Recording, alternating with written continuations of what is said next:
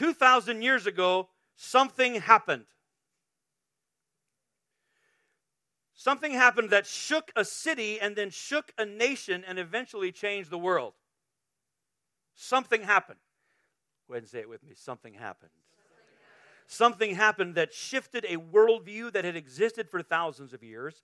Something happened that sparked a message about a man. 2,000 years ago, on a morning like this, on the other side of the world, for the very first time, these words were uttered. He is risen.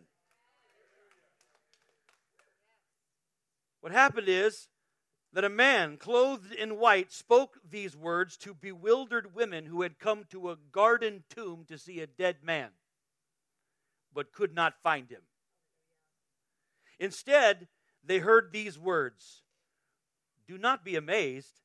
You are looking for Jesus the Nazarene, who was crucified. He has risen." And this was the news that became the good news, the gospel. All right, we got 4 claps for the... Somebody's trying. I'm Easter. I'm here to clap. This news became the good news, the gospel. Make no mistake, this is the cry of Christianity. That he is risen. Come on, somebody say it again. He is risen. This is the cry of Christianity. Not love your neighbor as yourself. Not do unto others as you would have them do unto you.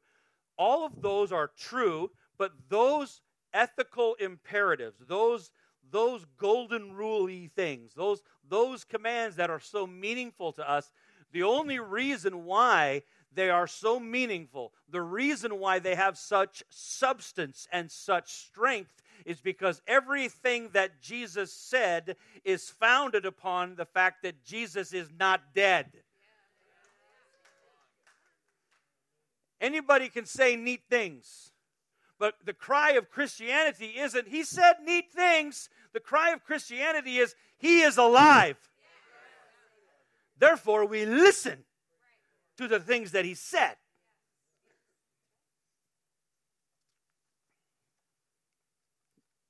He said last week or 2 weeks ago that no other religion on the planet, no philosophy on the planet adores and worships and deifies a man who was crucified, a man who suffered the most painful and indignant, dehumanizing event designed by man.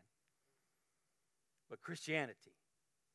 But the reason why we adore and we worship a man who was crucified, because we are also, I know this sounds like chest thumping. I'm not thumping my chest. I'm trying to thump his. We are also the only philosophy, religion, group of people on the planet that claim as our Lord one who was dead but is now alive.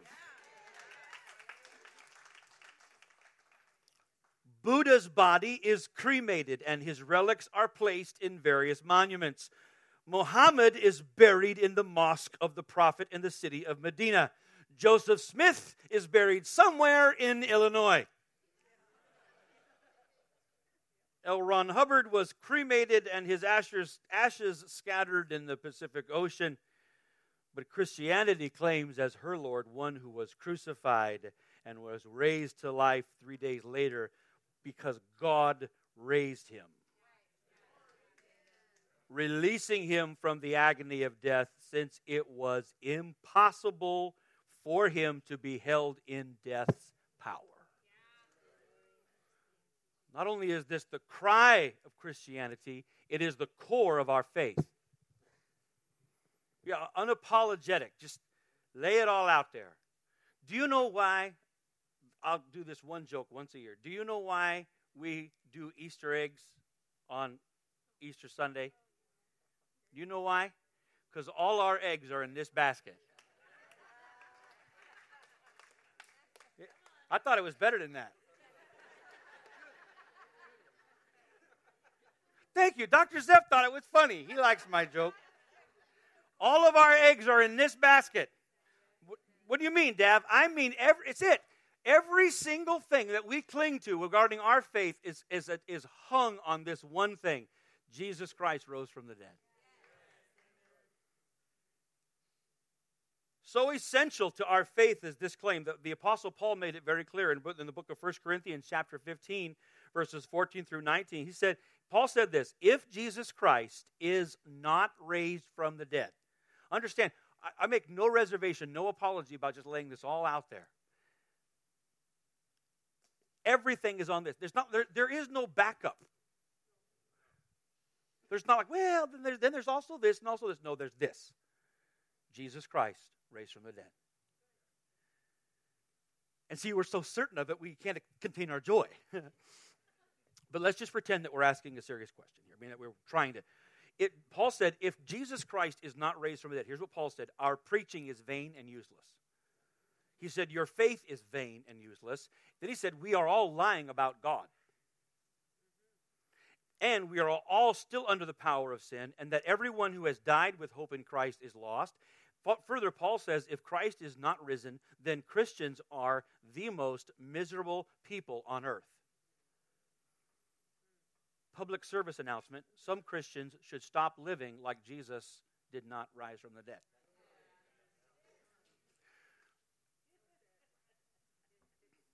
Back to the notes. But if he has risen, then our message is true. And not only is it true, it is absolutely necessary. If he has risen, then we have no choice but to speak of the things we have seen and heard and felt and believed. If it is true, it is not only just true, it is absolutely necessary, and there is no other option. If it is true, then it makes sense that people for generations and generations have given their lives in service of this one message. Jesus Christ is alive. If it's true, then it only makes sense for us to sing, my Jesus, I love thee, I know thou art mine. For thee all the follies of sin I resign. Not because you were a nice guy who lived a long time ago, but because you died for me, but you were raised from the dead and you live forevermore. There's only one truth to live for if Jesus Christ rose from the dead. This is an edge. It really is A or B. If Jesus Christ has been risen, then our faith is true and necessary. Then we know what is true about God. And we also know this. We have been freed from the power of sin and death. And we have certain and eternal hope in Jesus Christ if he is risen. And if he is risen, then we also know this. Nothing is impossible.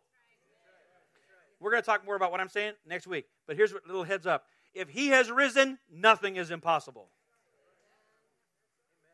Because if he said, I'm going to be handed over to death, I'm going to be killed, crucified, but I will rise 3 days later. If he said, I will rise, and he did, then he keeps his word. And what he said is, I'm leaving to prepare a place for you. He said, he who believes in me, though he dies, will not die, but have everlasting life. I am the resurrection and life. What he said was, if you believe in me, I have defeated death for you. And even if your physical person dies, you will have eternal life with me. Furthermore, he said, I'm coming back. He's coming back. We got to talk about this next week. The church needs a fresh embrace of a robust, clinging hope to his return. The church has only been effective and fervent and powerful and faithful when she remembers he's coming. But that's next week. We're in second service now, so I'm kind of not squeezing my time. One more thing, though. I'll say this now. If he has been raised from the dead, then we do not grieve like those who have no hope.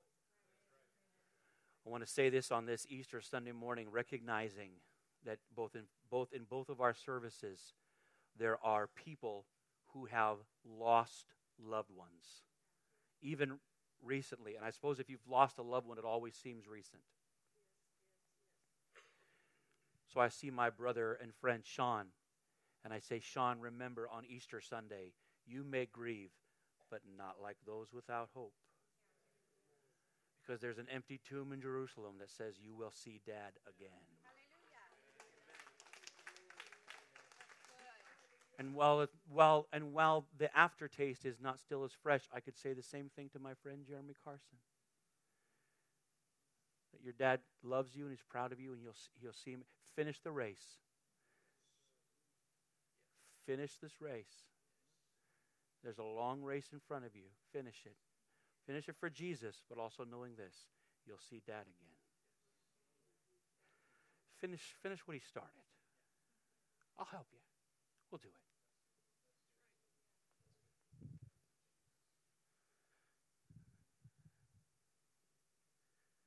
And my dad, he's got a lot to catch up on with Evan. A lot to catch up on. A lot of stories to tell. This is not a service about that. But friends, we can't skip by this. If Jesus Christ defeated death, that means that death has been defeated. And that death has not separated you from those who have gone before you. Wow. He is risen. Somebody say it with me. He is risen indeed. Praise the Lord. So really, friends, everything rests on this one question. Where is the dead man?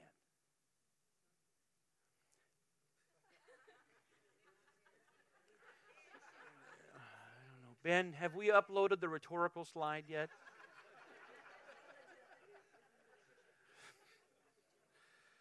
It's all right. Let's try it again. I'm going to tell you this way. Everything rests on the answer to this question. You've got to stare at this question. Where is the dead man? And we can answer with enthusiasm and emotion, but let's answer with evidence. Are you ready? To answer with evidence, we don't have to necessarily presume that everything written in the gospel accounts is divinely inspired. I said we don't have to assume it is divinely inspired. We don't necessarily have to come to the Bible with a particularly religious inclination. To examine this evidence, all we need to do is acknowledge, where's that Bible? All we need to do is acknowledge that this is actually in my hands, that it's real. Meaning, we acknowledge that these are real documents written by real people to real people at a real time. That's all we have to do. We don't even have to assume that everything written is true. All we need to understand is that they claimed everything that was written was true. It was written by people to real people at a real time when other people could have seen it, and that they said this is true.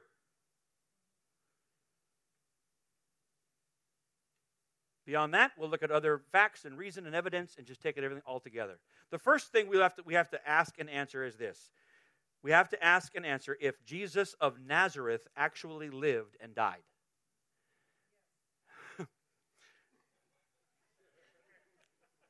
It's going to keep happening. That's all right. I don't want to hinder anybody's joy or faith. Last thing. But the last thing I want to do is that. But did Jesus of Nazareth live and die? Well, all of the New Testament documents. Now, the New Testament is not one book. It's 29. They didn't get together and all write them down at the same time. These are 29 different documents. Every single one of them attests to this fact. Jesus of Nazareth lived and died and was crucified. Now, why is that important? You say, well, I don't really think it's very religious. Okay, fine.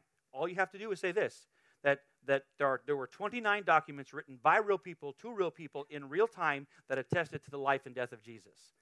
In their time. Someone say, in their time. That means that it was time. That means they could have, in their time, said, this is not right. They could have invented hashtag fake news 2,000 years ago. But nobody did. The gospel accounts were never rejected in their claims about Jesus Christ, that he lived and died. Historically, we have all these documents that at the time that these were never rejected until many, many, many centuries later as a last-ditch effort to try to resist the claims of Christianity. Are there secular records of the life and death of Jesus outside of the pages of the Bible? Sure. There are at least two very prominent, and probably more, but at least two prominent historians. Josephus, who was a Jewish historian who would not be a big fan of Jesus. Okay, Josephus, he records the life and death of Jesus and that he was crucified. Then there was a Roman historian named Tacitus. This Roman historian actually says it very specifically, that Christus was crucified under or by Pontius Pilate. So really there is just universal religious and secular attestation to this fact. Jesus of Nazareth lived and he was crucified. Everybody say, I got it. But we have to come back to the question. Since he did live and he was crucified, where is the dead man? The next, you can see some hard work in the room today. The next question we have to answer is about the tomb.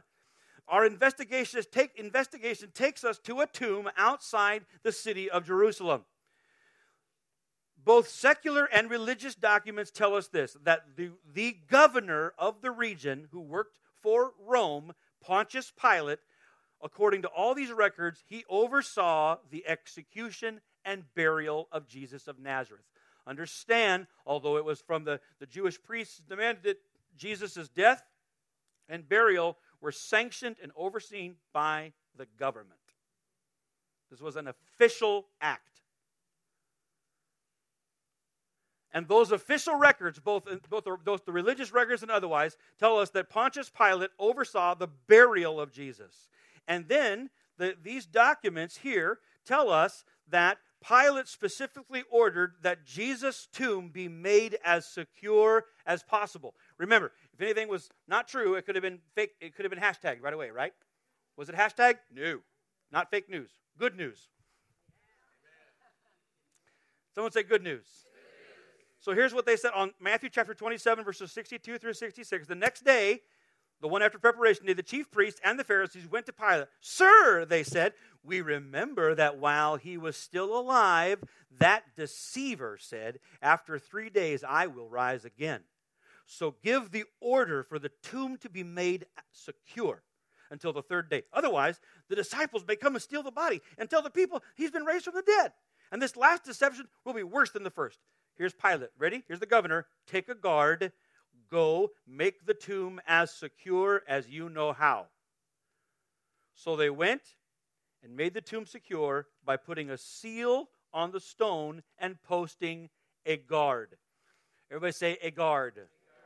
Now, I know that many of you might think that means one, or perhaps more of you, having seen your share of Easter plays, you think that means 2 guards. Right? 2 guards. Well, that's not true. A guard, we're not told the specifics, but we know enough from history that meant at the minimum there would have been 4. There could have been a dozen, 16. There actually could have been as many as 50 stationed at the tomb. Guards. And when we say guards, we don't actually mean, guys that are ushers that dress up like Roman soldiers on the weekend. Or guys in the youth group that beat up their friend, okay? They did that to me years ago. It was sad. We're talking about Roman soldiers. Then these specific soldiers were trained to defend themselves with a certain radius like this. They could defend themselves against an array of assailants. These were highly skilled soldiers. Their job was to guard, if you came this way, their job was to keep you from coming. And there was at least 4, maybe 12, maybe many more. Then, over the tomb, they rolled a stone. The stone weighed between 1 and 2 tons. And they rolled it over the top. The tomb would have been somewhat like a hole like this, not a hole in the ground like that, but a hole that was kind of leaning, and they would have rolled the stone on top of it like that. It would have been almost 2 tons, and the purpose was to make it a seal, not a door, a seal. It wasn't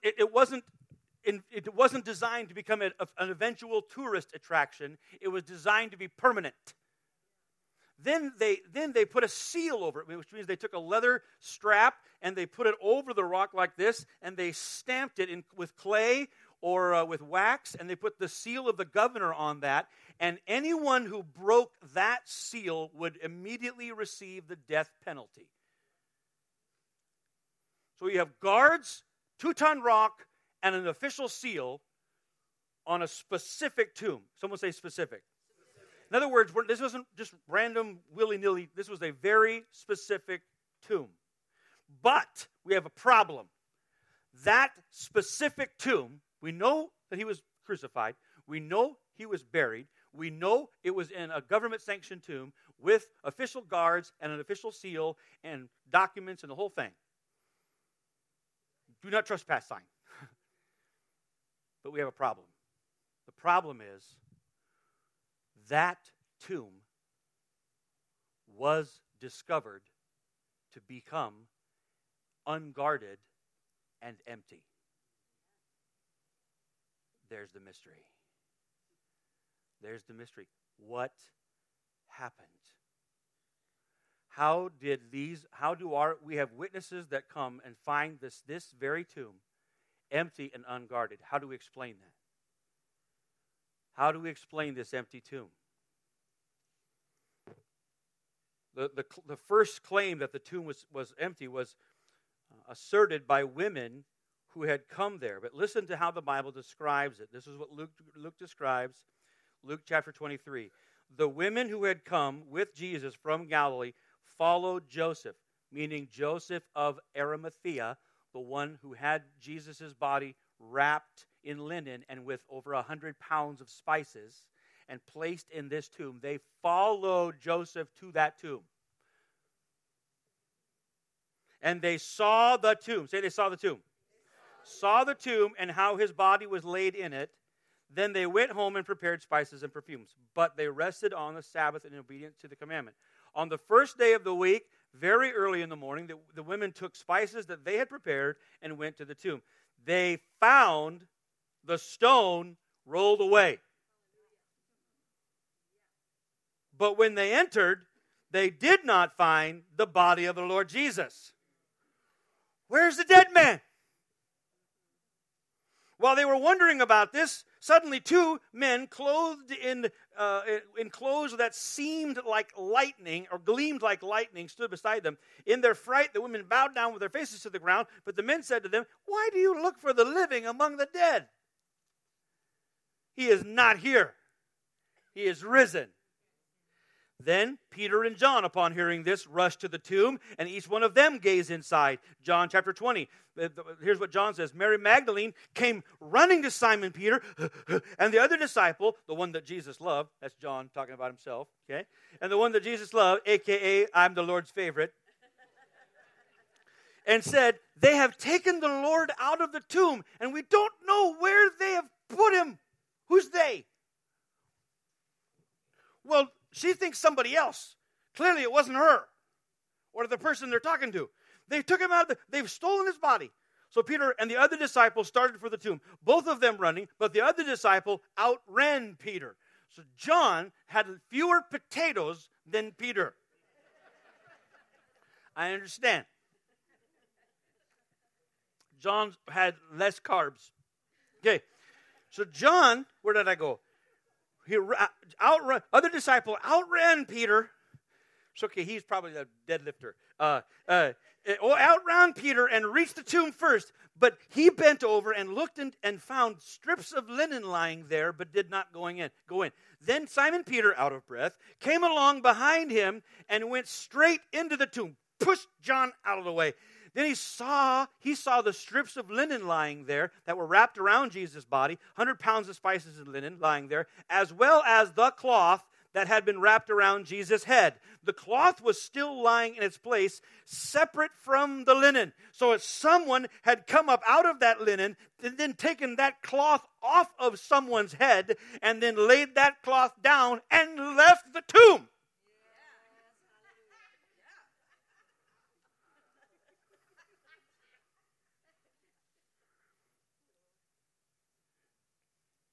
They even saw the grave clothes left behind by someone who did not need them anymore. There's only one reason why you wear grave clothes. If you are dead.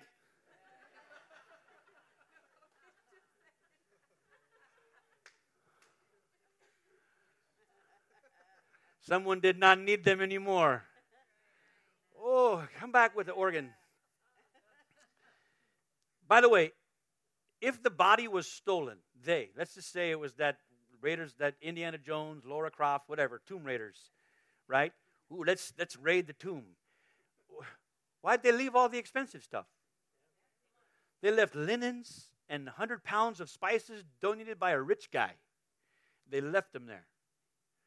The only thing missing was a body.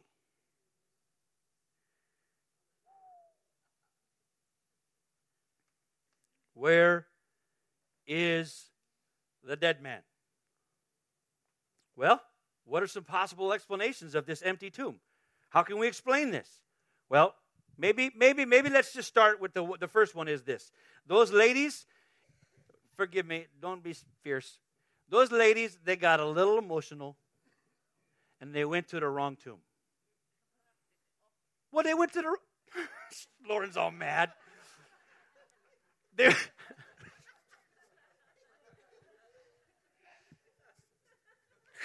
Like maybe they didn't have the right directions. They got lost. They went to the wrong tomb. Okay, how many think that's maybe a good idea? That solves it. They went to the wrong tomb. Wait, time out. If they went to the wrong tomb, then all of the guards that were standing at the right tomb could have said, "No, we're over here." And if they would have gone out and told everybody, "Look, the tomb's empty," the Jews, the Romans, everybody could have said, "The tomb's here. Wrong tomb. It's right here."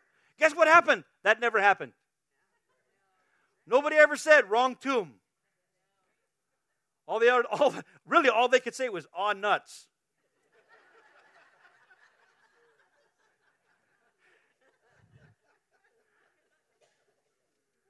Or we could assume that, like Mary, we could assume that someone moved the body. Maybe the Jews or the Romans moved the body.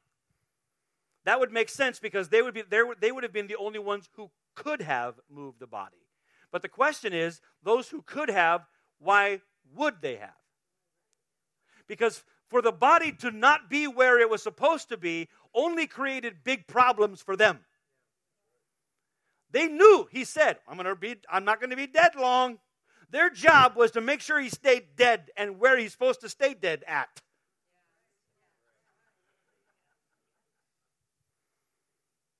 If the Romans or the Jews knew where the body of Jesus was at any time, all they ever needed to do, guys, this is so simple. All they ever needed to do was present it. If they would have presented the dead body of Jesus of Nazareth, no one in this room, unless you were a serious history geek, you would have never even heard of Jesus. You'd have never known about him. The story would have disappeared because it would have been irrelevant. A nice guy died. Happens. But see, the problem was they couldn't find him. Those who had the power and the means to move the body didn't. And they wouldn't. And they couldn't produce it. So the question remains again, where is the dead man?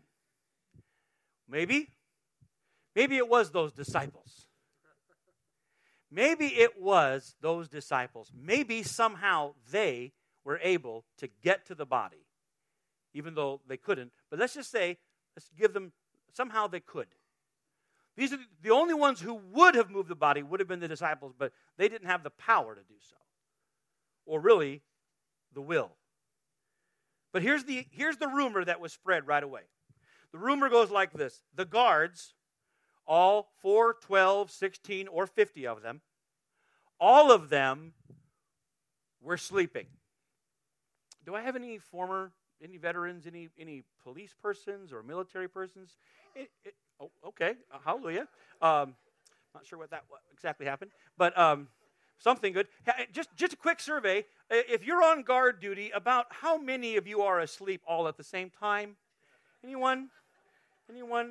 I see a big goose egg back there. I asked the major earlier, first service, and she looked at me very disgusted at the idea that all of the guards would be sleeping at once. Because that's clearly practice, right? But the idea was that all the guards were sleeping. And while they were all sleeping, these frail, hiding, Christ-denying, middle school girl afraid of disciples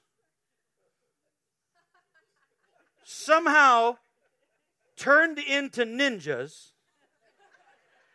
and they stealthed their way to the tomb. They rolled the stone away very, very quietly so as not to wake up the guards. Then they removed the body. And the guards knew this happened because they saw them do it while they were sleeping. You think that sounds silly? That's what they said. That's our story, and we're sticking to it. I suppose it's possible that they were trying to save embarrassment, that perhaps it's possible, we have to acknowledge this, that perhaps this small band of disciples somehow came and overpowered the troop of guards. That's right. The finest and fiercest and most feared fighting machine on earth at the time was totally overcome by a hand of youth pastors. One of them wearing a beanie and skinny jeans.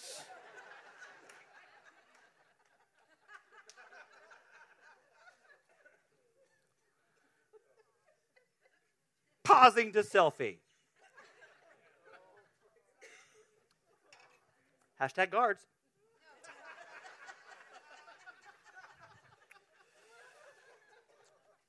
Well, friends, what we are left with is we are having a very, very, very, very difficult time believing that anyone could have or would have moved the body. Those who could, wouldn't have. Those who would, couldn't have. Where's the dead man? Don't answer. Where is the dead man? Well, we turn to the only other claim that was offered at the time. The only other claim present at the time was that the reason this tomb is dead, the reason this tomb is empty, is because the man who was dead is alive. The claim is the tomb is empty because the former inhabitant has been raised from the dead. The claim is Jesus rose from the dead. And that they saw him alive. And that they saw him alive. Say it with me. And that they saw him alive. It wasn't just, well, the tomb is empty, he must be alive. Woo! It was, the tomb is empty, and we've seen him alive. The first record of this is, again, the first people to claim that they saw Jesus was alive were women. And that is presented as evidence. Now, today, that seems perfectly fine. But let's just say, if these disciples were trying, remember the big conspiracy theory? If these disciples were trying to pass off some big conspiracy theory, they were trying to pass off some big lie to convince everybody, the absolute last thing they should have done is say, oh, we know he's alive because women saw him first. In their day, that would have been totally dismissed. Women's testimony was not even accepted in court. Now, all the boos and all the hisses aside, it's not my idea. I'm just telling you the way it was. What I'm saying is that the Bible apparently selected the most least credible witnesses to testify to the most important thing ever said. And that's good news for all of you this morning. That means any of you can and should testify that Jesus is alive.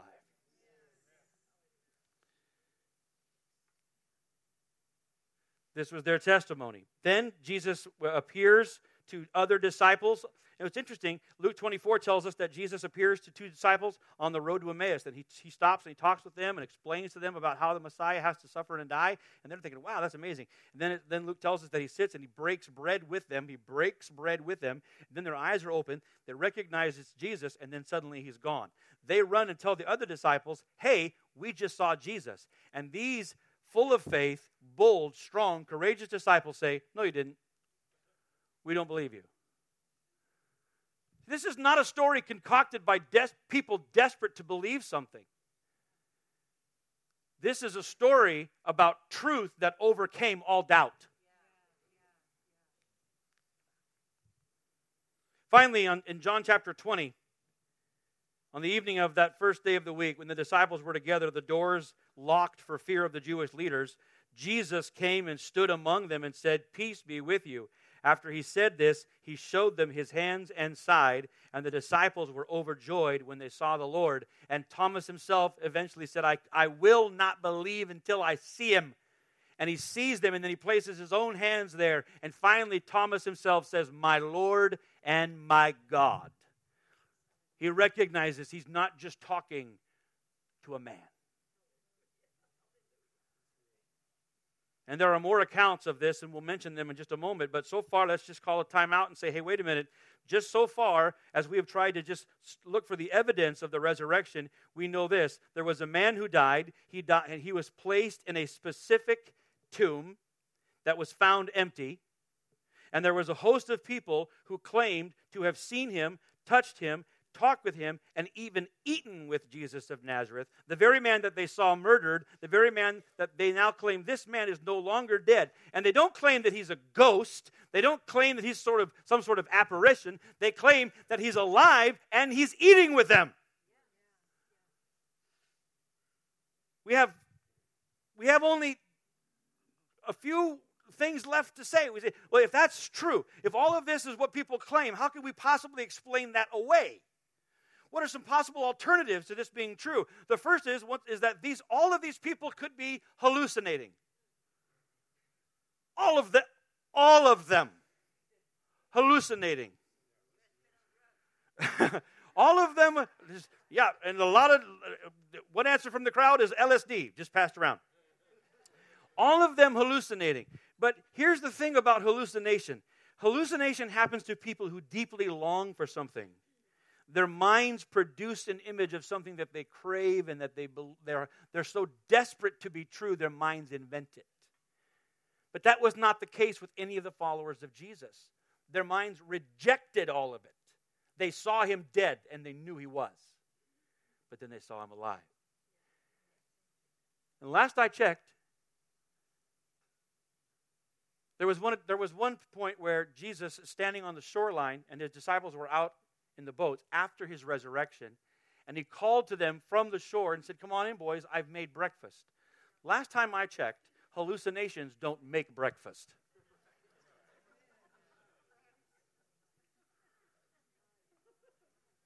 The second option, if they weren't just all hallucinating, and by the way, we'll get to this in a minute, but at one point, up to 500 people saw Jesus at once. So if they weren't hallucinating, maybe the whole thing is a big fabrication. A big lie.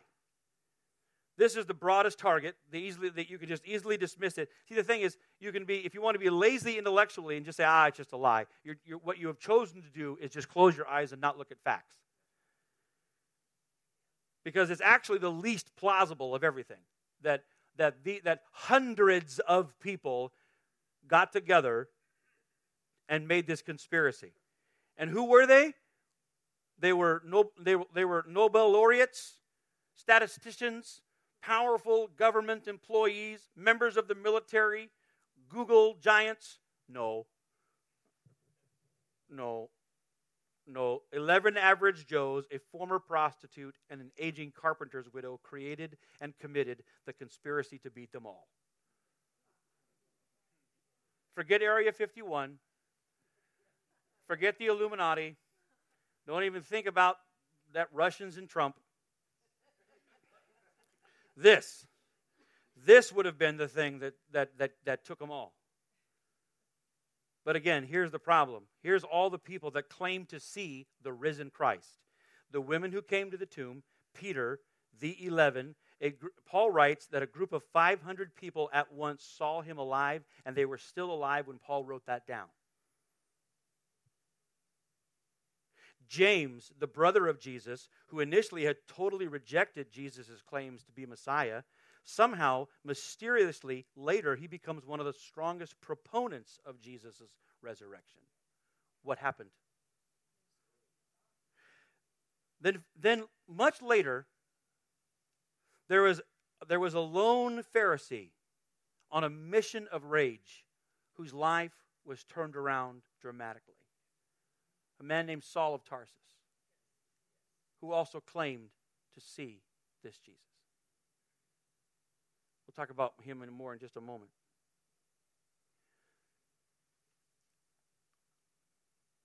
Is it possible that somehow you say, well, if all of these people that claim to see Jesus, what would have been in it for them? What would be their gain? Were they set to gain fame or fortune or power? No, because they would forfeit all of it. To claim this man was alive would cost them their lives. Are you feeling that? To claim that Jesus was alive would cost them theirs. Most of them would lose everything. Many of them would face intense persecution. Many of them would face unspeakable torment. They would be skinned alive, stoned, sawed, burned, beheaded, boiled in oil, and crucified themselves. Specifically because they claimed to be witnesses of a living Christ. And no one let the cat out of the bag. Do you know why? There was no cat.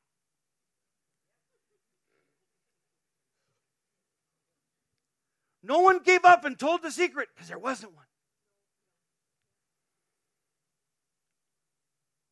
Every single one of them, to a person, time and time again, all they would ever say is this: we can only speak of what we have seen and heard. We are witnesses of these things. One third option.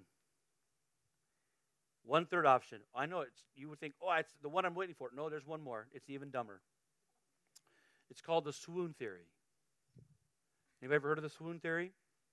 Here's the swoon theory. I'll say it quickly for time's sake. The swoon theory is this: Jesus didn't really die. That he was betrayed, he was beaten with the cat of nine tails to his body faced total oblivion. He was crucified, which was designed to be death by asphyxiation and pain. He gave up his breath. He died on the cross. He was so dead that the soldiers wouldn't even break his legs because they saw he's clearly dead. But then, just to make sure, one of them rammed a spear through his side and blood and water spilled out, therefore indicating that his heart and the wall around it had been punctured. He was laid inside the tomb, wrapped in 100 pounds of linen and spices. And then laid inside the tomb, a massive 2-ton rock placed over the top of it and guards stationed outside.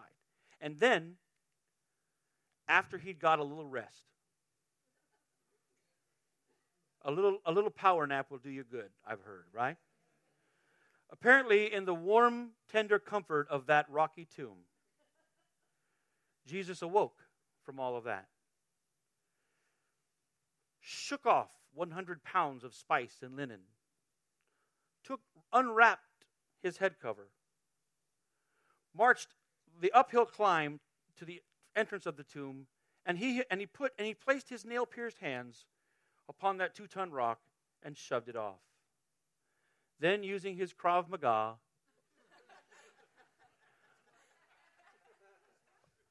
that's the Israeli fighting style. Yeah. Using his Krav Maga, he overpowered the 4, 12, 16, or 50 Roman guards by himself. Perhaps 3 or 4 of them were just frightened by his appearance. Then he walked naked back to Galilee, but of course stopped along the way and got clothes to fit him like they do in the movies. appeared to his disciples in such glorious manner that they all, to a person, gave their lives in horrible deaths because he was so inspiring. And then slipped away, never to be seen again. There have been a few times where that theory has been proffered, but it's only always ended in abject humiliation. Hallucination doesn't make sense. Fabrication doesn't make sense. Resuscitation doesn't make sense. What else are we going to do? There's really only one viable conclusion. If you eliminate these other possibilities, there's only one left. Regardless of how impossible it may seem, regardless of how improbable it may seem, regardless of how much it will challenge your worldview, regardless of how much it will challenge you to decide A or B, is Jesus Lord or is He not? There's only one conclusion left, and that is that Jesus Christ has risen from the dead.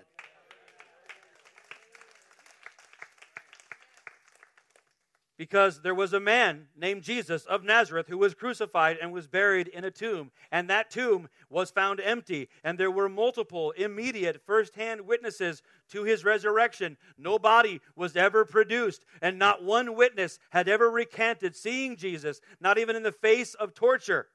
It is like that it's almost as if these people had somehow met face to face with someone who had defeated death, and now they had no more fear of it. And beyond that, how else do you explain?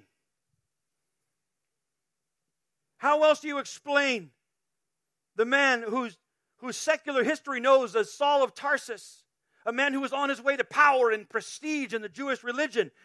There is no rational historical explanation for this man who is Saul of Tarsus, who suddenly, inexplicably became an entirely different man and gave his life. What he used to persecute, he now began to preach. And in his own words, it's because he saw Jesus. Something happened. Paul found out something about that dead man, and it changed his life, and it will change yours.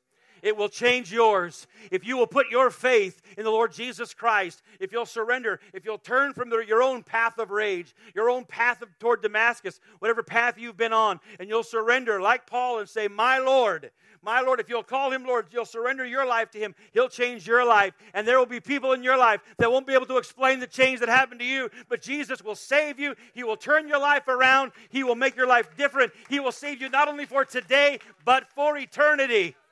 And you too can live with no fear of death. How else do you explain, even after that, the countless souls who have given their lives in surrender?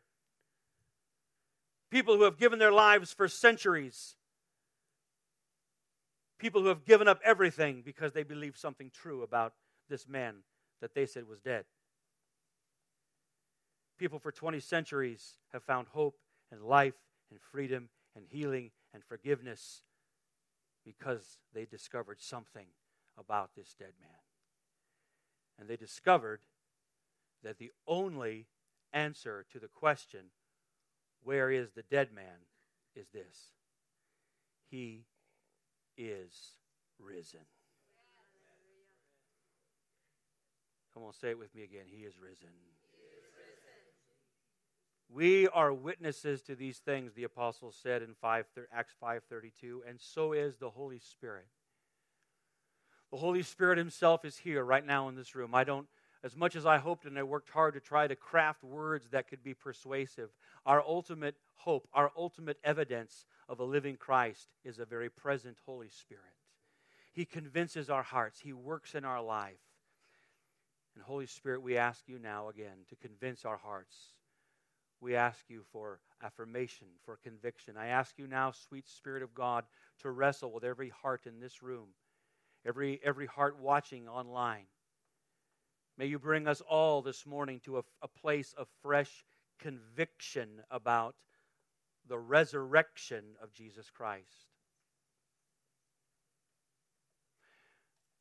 There are only two appropriate ways we can respond to an empty tomb. One of them is gratitude. The other is repentance. We either give thanks for something that we know to be true. You ask me how I know He lives. He lives within my heart. I've known it since I was a little boy. I've known He was alive. I've known He was alive because He lived in me. But oh boy, how I enjoyed learning that it wasn't just my inside that knew it, that I could learn the evidence of history, the Bible, that there was reason, there was testimony, there was fact to support what I already knew. But it didn't start there. It started because the Holy Spirit witnessed it in my heart.